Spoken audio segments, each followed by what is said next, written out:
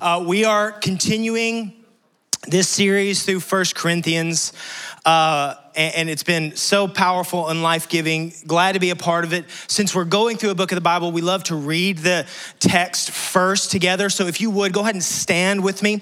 We're going to read the Word of God together, this text in 1 Corinthians chapter 9. We'll start in verse 19, then I'm going to pray for us, and then we'll jump in. 1 Corinthians 9:19. Paul says, "For though I'm free from all, I've made myself a servant to all, that I might win more of them.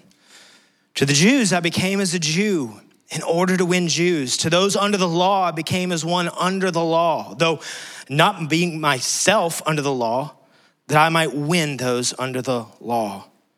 To those outside of the law, I became as one outside of the law, not being outside of the law of God, but under the law of Christ, that I might win those outside the law.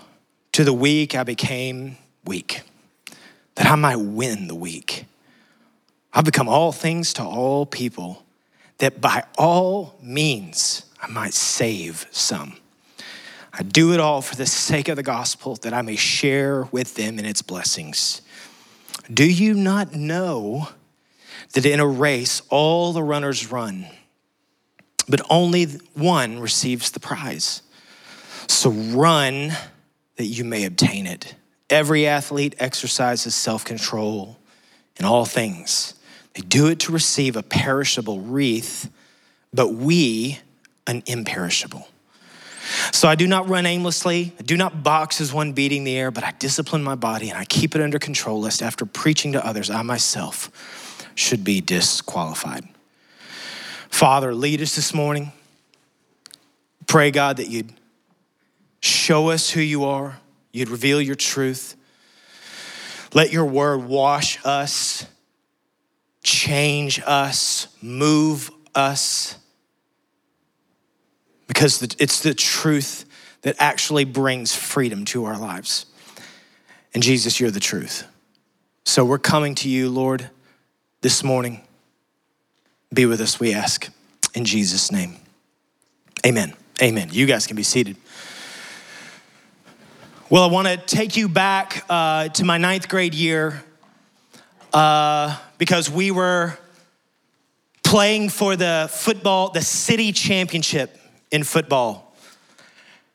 And I take you there only because what other reason do I have the opportunity to have a pulpit than to relive my glory days in front of you and you can't leave? So we were an amazing team. I played what I felt like was probably the most critical role on the team. I was the backup quarterback for our city championship level team. And we had a game. It was at night. We were playing against the brand new junior high across town, Ed Irons. We were Atkins Junior High, Tornadoes.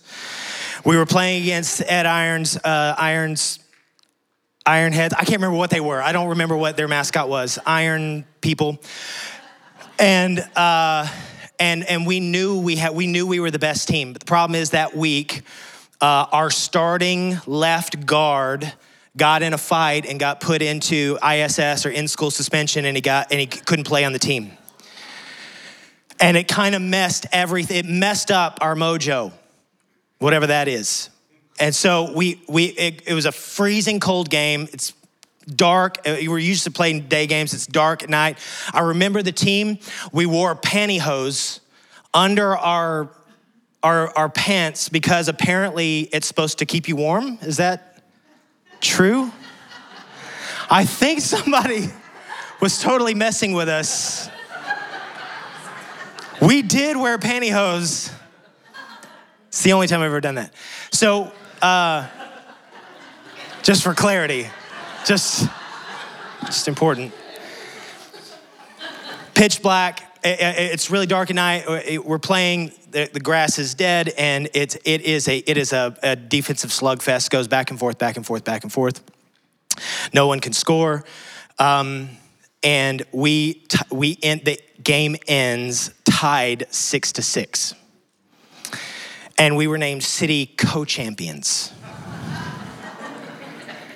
which I don't know. I think I would have rather had loser as our term than co-champions, because we knew the whole season we were playing for that one game. We knew we had the team to be able to do that, but we couldn't get over. We wanted to win the city championship. That's what we wanted to do. That was our aim. That was our goal. That's where we wanted to go. That was the prize that was in front of us, to win the city championship. And we didn't win the city, or we had some kind of co-championship thing, and it felt empty inside.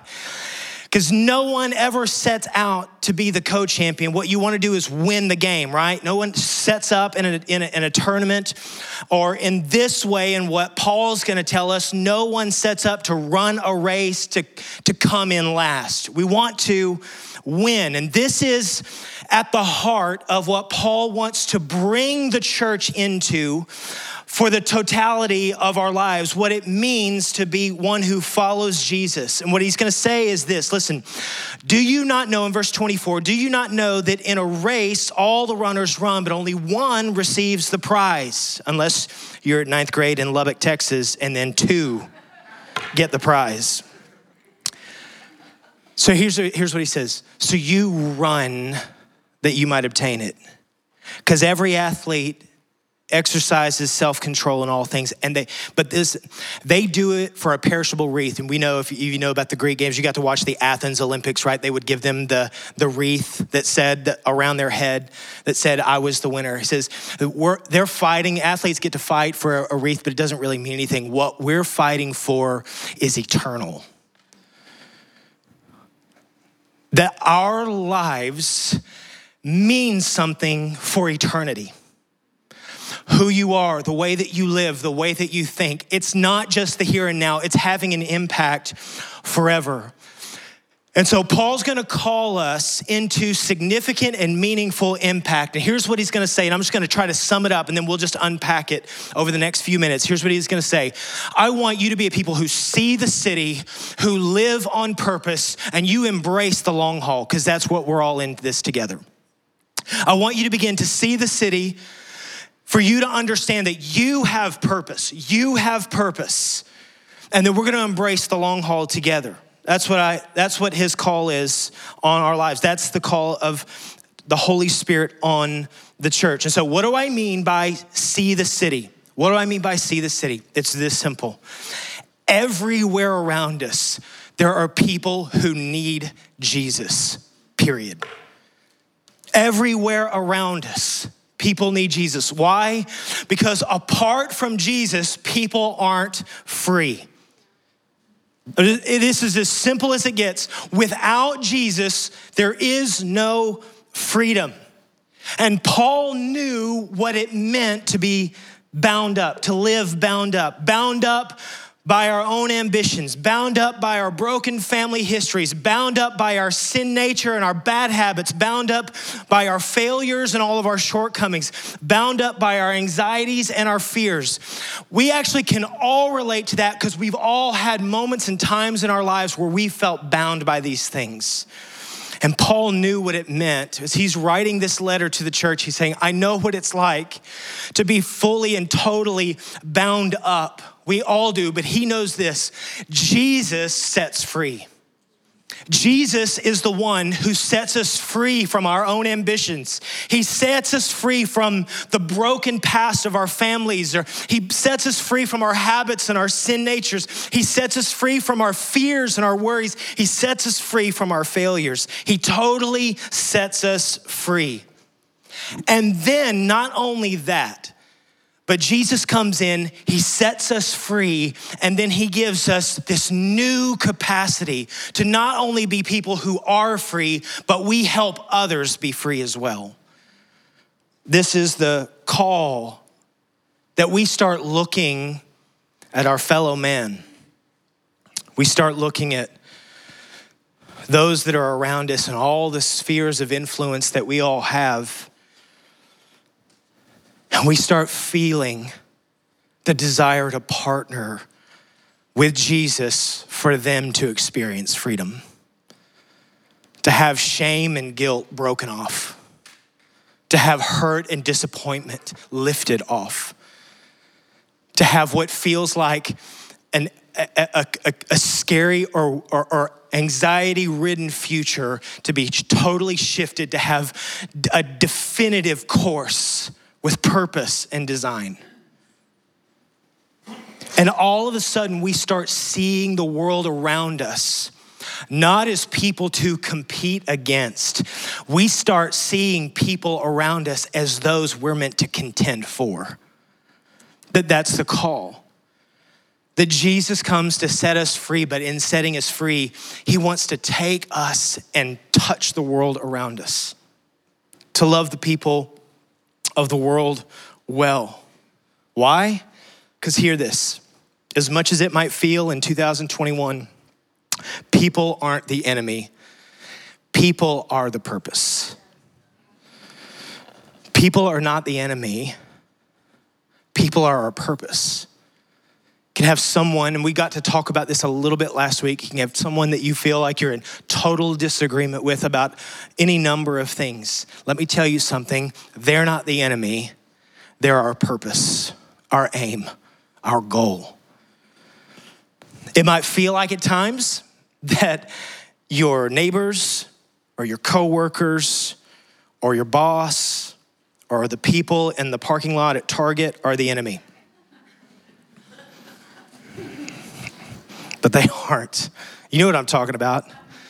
You're in Kroger, right? And you've got a full load of groceries and someone else got a full load and you're both angling for the aisle to check out. And you're like, I'm gonna win this thing. I'm gonna beat you there. Do y'all y'all know what I'm talking about? That's just me? You were shaking your head, no. We've never had that. So somebody pray for me after service. The aim of God's heart is to bring freedom and reconciliation for everyone. It's just what he wants to do. I just want to bring freedom and life. I want to take your burdens and put them on my shoulders. Jesus has no desire for the people of the earth made in his image to walk around with heavy burdens on their shoulders. He actually wants to amass a people group, an army of people who look at the world and say, God, help me be a voice of life and freedom to the world around me. This is what I was meant to be, and this is what I was meant to do. That when we are free in Jesus, we are free to help others be free. When we're free in Jesus, we're free to help others be free. And so 5 times in this little text that we read together, Paul says this, my aim is to win. I want to win people. Verse 19, that I might win more of them. Verse 20, that I might win the Jews, that I might win those under the law. Verse 21, that I might win those who are without the law. Verse 22, that I might win the weak. Everywhere and all around us are those who are coming from different walks of life. And Paul knew what it meant to be surrounded by all kinds of different people. And so rather than feeling overwhelmed at the incredible differences that happen or that are in a culture, he looked at it and says, listen, I know that there are Jews and there's Greeks and there's slaves and there's free, but this one thing I know, my aim and my purpose is to see people set free, to win their hearts. And so he's asking us, the Holy Spirit's asking us to look around the city, to see the city, to have eyes that are open wide for what God wants to do across Franklin and Spring Hill and Brentwood and Nashville and wherever you may be, and start to see the city and ask the question, Lord, what would you have of me? That everywhere you go, starting right in your home this morning, have your way, bring your freedom, ask that question. You might even be here right now just going, I need Jesus to set me free. I want to help others, but I need God to do something in me. He's the one we're meant to ask. This is what the call is, to see people set free. And so when I say see the city, I mean we see anyone that's in need. First, we see our spouse, our roommates, our kids, they need Jesus. We see our neighbors, they need Jesus. We see our coworkers, they need Jesus. We see all the spheres of influence we have, our kids coach, the lady that does your hair, people that are in your book club, that one family that you keep running to at the pool. They all need Jesus because we all need Jesus. There's no two classes of citizenry here. It's just people who need Jesus. And we're just raising our hand. If you're a follower of Jesus, the only difference is you've just finally recognized you can't do life alone. And you're just raising your hand to say, I need somebody outside of me because I can't get it done. I can't do this on my own. I don't have enough strength. I don't have enough power.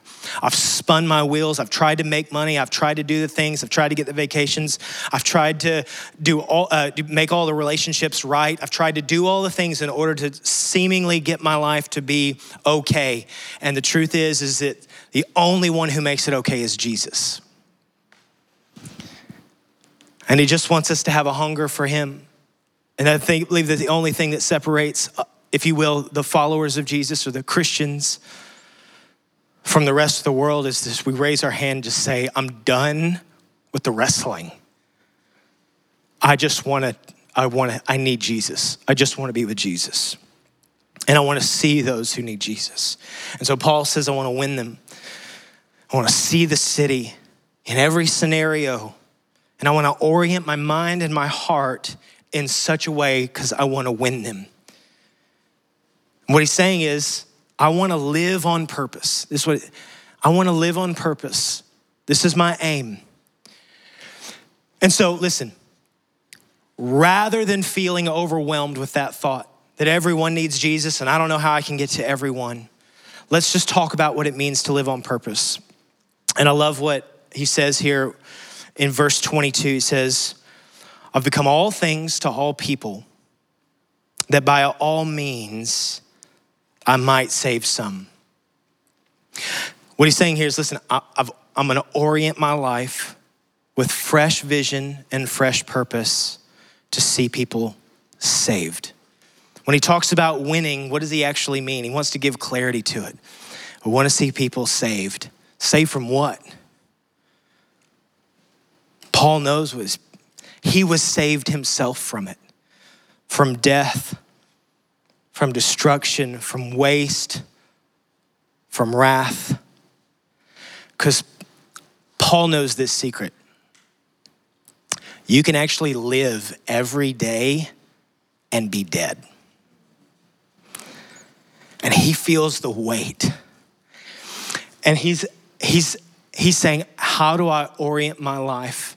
How do I line myself up in every situation, in every arena, so that people don't have to live every day, but they're actually dead? That's what he talks about. He mentions it to the church in Ephesus when he writes a letter to them. He says, and you're dead in Ephesians chapter 2, he says, listen, you, meaning all of us, were dead in our trespasses and sins in which we once walked. We were following the course of the world, doing what everybody else was doing, following the prince of the power of the air, that is the enemy or the adversary or the one known as the devil or Satan, the spirit that's now work at those, the sons of disobedience, among whom we all once lived in the passions of our flesh. We were carrying out the desires of our body and carrying out the desires of our mind, and we were by nature children of wrath, just like the rest of mankind. Verse 4, but God,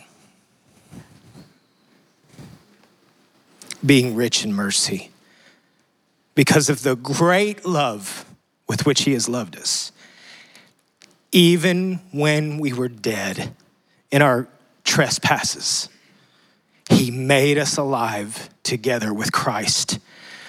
Here it is, church. By grace, you've been saved.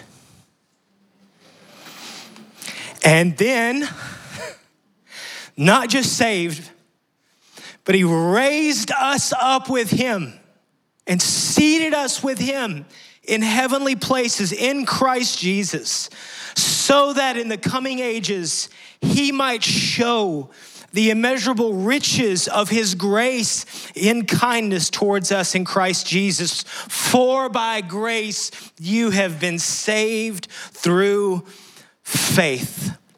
There it is. This is what we've been won for. This is what we see the city for. We win those to be saved from death and full separation from God. And God so cared that you and I would not be separated from him. He was willing to send his son to pay the ultimate price, to take my sin on his shoulders, to take your sin on his shoulders, to take your co-workers' sins on his shoulders, to take your family's sins, your children's sins, to take them all on his shoulders and to put them into the grave and then to come out alive, fully victorious so that you and I could have life. That's it. This is why we exist. So we live on purpose to win so that people are saved from being dead. So how do we do that? How do we live on purpose? What does that look like? I love if you go back to verse 19 in our text, for he says, though I'm free from all, I've made myself a servant to all, that I might win more of them. Here's what he's saying. I use the freedom that Jesus has given me to be a servant. I'm not afraid to serve. In the year 1520, Martin Luther, you may have heard of him, great reformer of the church in Germany. He writes a treatise called The Freedom of the Christian. And he starts it with this paradox. See if this doesn't blow your mind. A Christian is a perfectly free Lord of all, subject to no one. A Christian is a perfectly dutiful servant of all, subject to all. There's the paradox right there. To be fully free in Christ and to be bound in no way, so that we can, in love, be perfectly bound to serve our brother. He goes on to say, these two theses seem to contradict each other. Both are Paul's own statements, who says in 1 Corinthians 19, for though I'm free from all men, I've made myself a slave to all. But in Romans 13:8, owe nothing to anyone except to love one another. Love, by its very nature, is ready to serve and be subject to him who is loved. So you want to know what Paul's strategy is for winning people? Love. That's the strategy. If you want to know the strategy, that's the strategy. So what he says to the church in Galatia in chapter 5, he says, for you were called to freedom, brothers, sisters. You were called to freedom. Only don't use your freedom as an opportunity for the flesh, but through love, serve one another. We serve. We use our freedom to love people by serving. And that's what's going on in this verse here in verse 19. I've just made myself a slave. That's what Jesus means by loving. If you've ever wondered, how do I live on purpose? What does it look like for me as one who's been made free and whole by Jesus to serve or to see women and men saved? What does it look like? What does it mean? The answer is we love people by serving them. We open up our hearts and we're made ready to serve.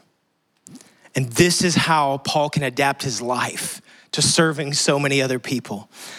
Because when he says, I become all things to all people, is he saying, I gotta change my personality and I have to become a different person. I gotta act like I'm not somebody that I am, or I have to lose my individuality. Is that what he's saying? No way. What he's saying is literally in every circumstance of my life, what I do is I make it my aim to love people by just serving them. And guess what? There's not a people group on the planet that I can't love and serve well, because I've been loved and served well by the King of the universe. So if you ever feel overwhelmed, like, how do I do? We want to try to love. What does that look like? We just ask each and every day, Lord, can you help me love people by serving them? Help me, show me what it means to do that. And I love it what Paul says when I do that, when I not only help others see Jesus, but he says, I get to partake in the gospel. Look in verse 23, says, I do it all for the sake of the gospel, that I may share with them in its blessings. What he means is this, listen, I don't love and serve people because I feel guilty if I don't. I don't do it because my pastor says so.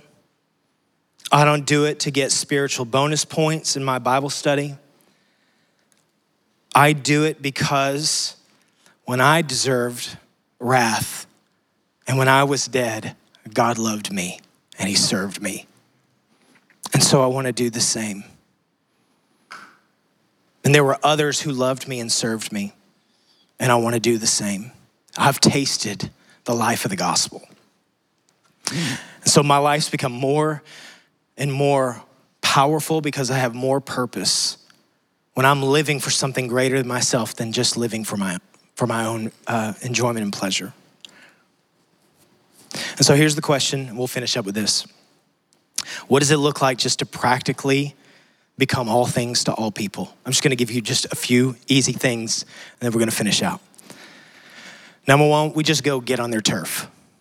We just go get on people's turf. Just start looking for opportunities to connect, to eat with people, share, have coffee. I believe God just created coffee for his glory so we'd have just some excuse to get together. It's amazing. Thank you, Jesus, for the coffee bean. I don't know. Here's what we can do with every people group around us. We can find common ground and build bridges. We just find common ground and build bridges. You know, it's one of the most loving things we can do. The most servant-hearted things we can do is just sit down with people to find places where we can connect and build bridges. Open up opportunity for dialogue and relationship and conversation. I remember one time I was on a mission trip to Ireland, and we were partnering with a church. And this church was going after Jesus, but there was a big African refugee community, and this church started reaching this African refugee community. And one of these refugees was like, when we came, said, I want to invite the pastors over to my house, and we want to serve them lunch after church. And so myself and a couple other guys, we got invited to come over to this refugee's house.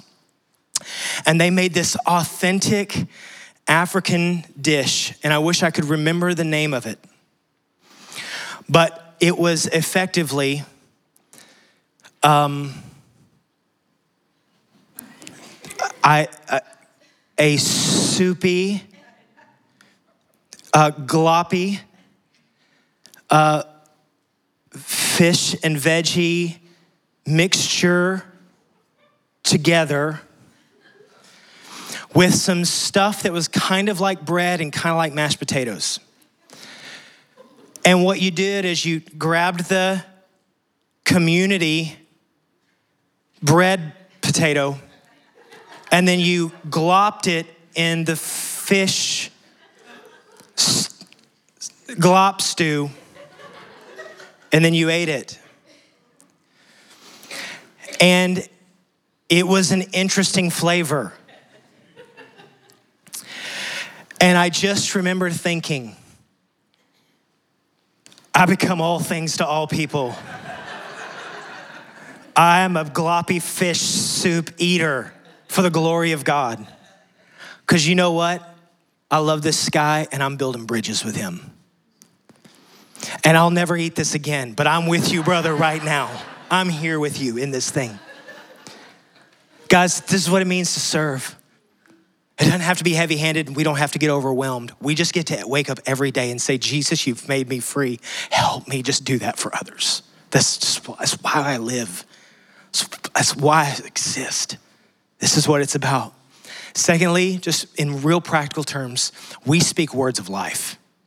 Words of life are on the tongue of a follower of Jesus. And guess what? What that means is this. We see in people what Jesus sees when they can't see it for themselves. So we speak it over them so that they can rise up to their calling and destiny in Christ. Words of life are on our tongue.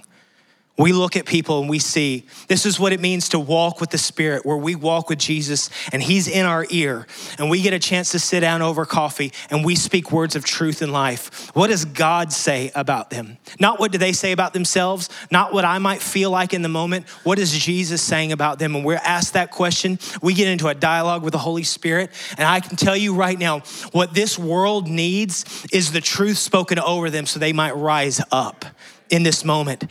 I'm telling you, the world is desperate for a word of life and news, of good news. World's desperate for it. It's all bad news out there. The church should be on the forefront of being the ones who share good news. And what good news means is we tell them what God says about their lives. And that word of life's on our tongue all the time. It's a game changer. It is an absolute game changer. When you speak identity over other people, what God sees in them, everything shifts. And everything changes. They may not even believe it. You start speaking it. They may say, you're crazy. Speak it and encourage and build up, bring life. And then finally, we start praying and we share the truth. We ready our hearts to just share the hope that lives inside of us. What God has done for us. You don't have to have a great sermon. You don't have to have it all figured out. You just get to share what Jesus has done for you. And we look for those opportunities to say, this is what Jesus has done for me. We're not used car salesmen. All right, our job is not to, what's it gonna take to get you in a relationship with Jesus Christ today?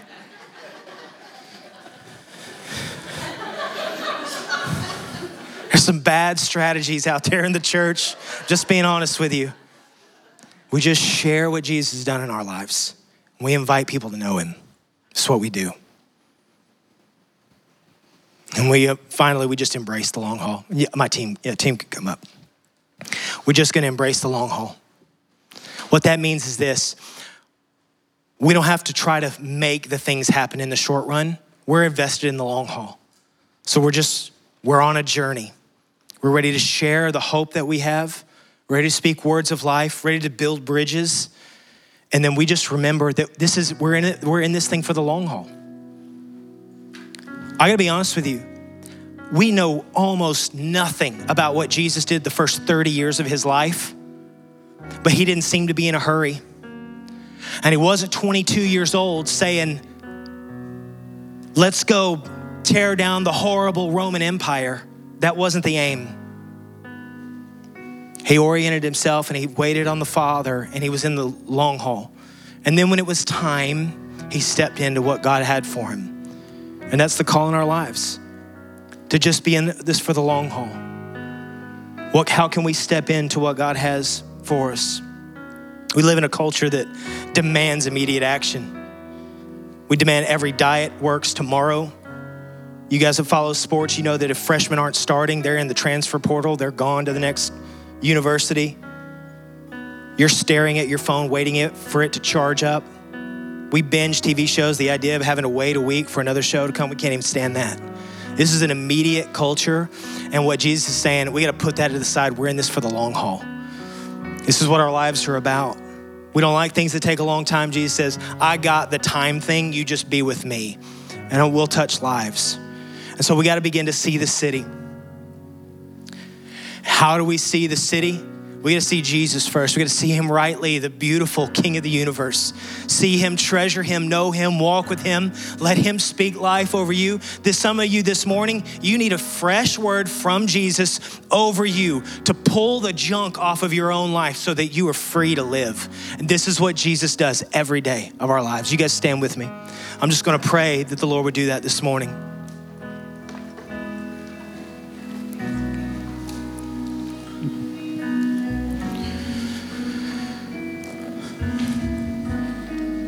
There are some of you here this morning that just need the fresh words of Jesus. You feel beat down. You feel exhausted. You feel broken. You feel like a failure. You feel like you've fallen short. There's some of you that feel guilt and shame because your life hasn't lined up in the way that you had hoped or wanted it to with God's heart. And the enemy's got to whisper in your ear to say, shame, guilt. And Jesus is saying, no son, no daughter, no shame, no guilt. I have life for you. I'm ready to take whatever burden you're carrying right now. Would you just be honest with the Lord? If you're in that place and you're under a heavy weight of anxiety, fear, shame, or guilt, and you just say, I'm rejecting that right now. I'm rejecting the voice of the enemy. I'm coming into what my Father says about me.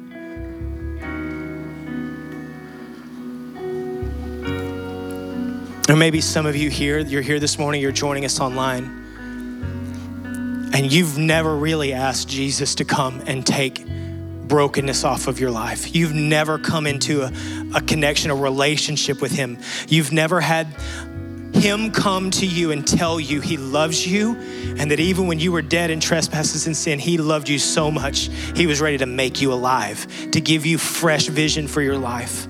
You've never had that opportunity. The Lord's here for you. He's ready to meet with you, to take your sin and brokenness and to give you his life. He totally makes the exchange. You don't have to carry any of it anymore. And so if that's you here this morning, the Lord's ready to meet with you and to speak to you. But the most important thing is that we see the beautiful King of the universe, his name over our name, his life over our life, his truth over our ideas, his power over our weakness, to move us and lead us.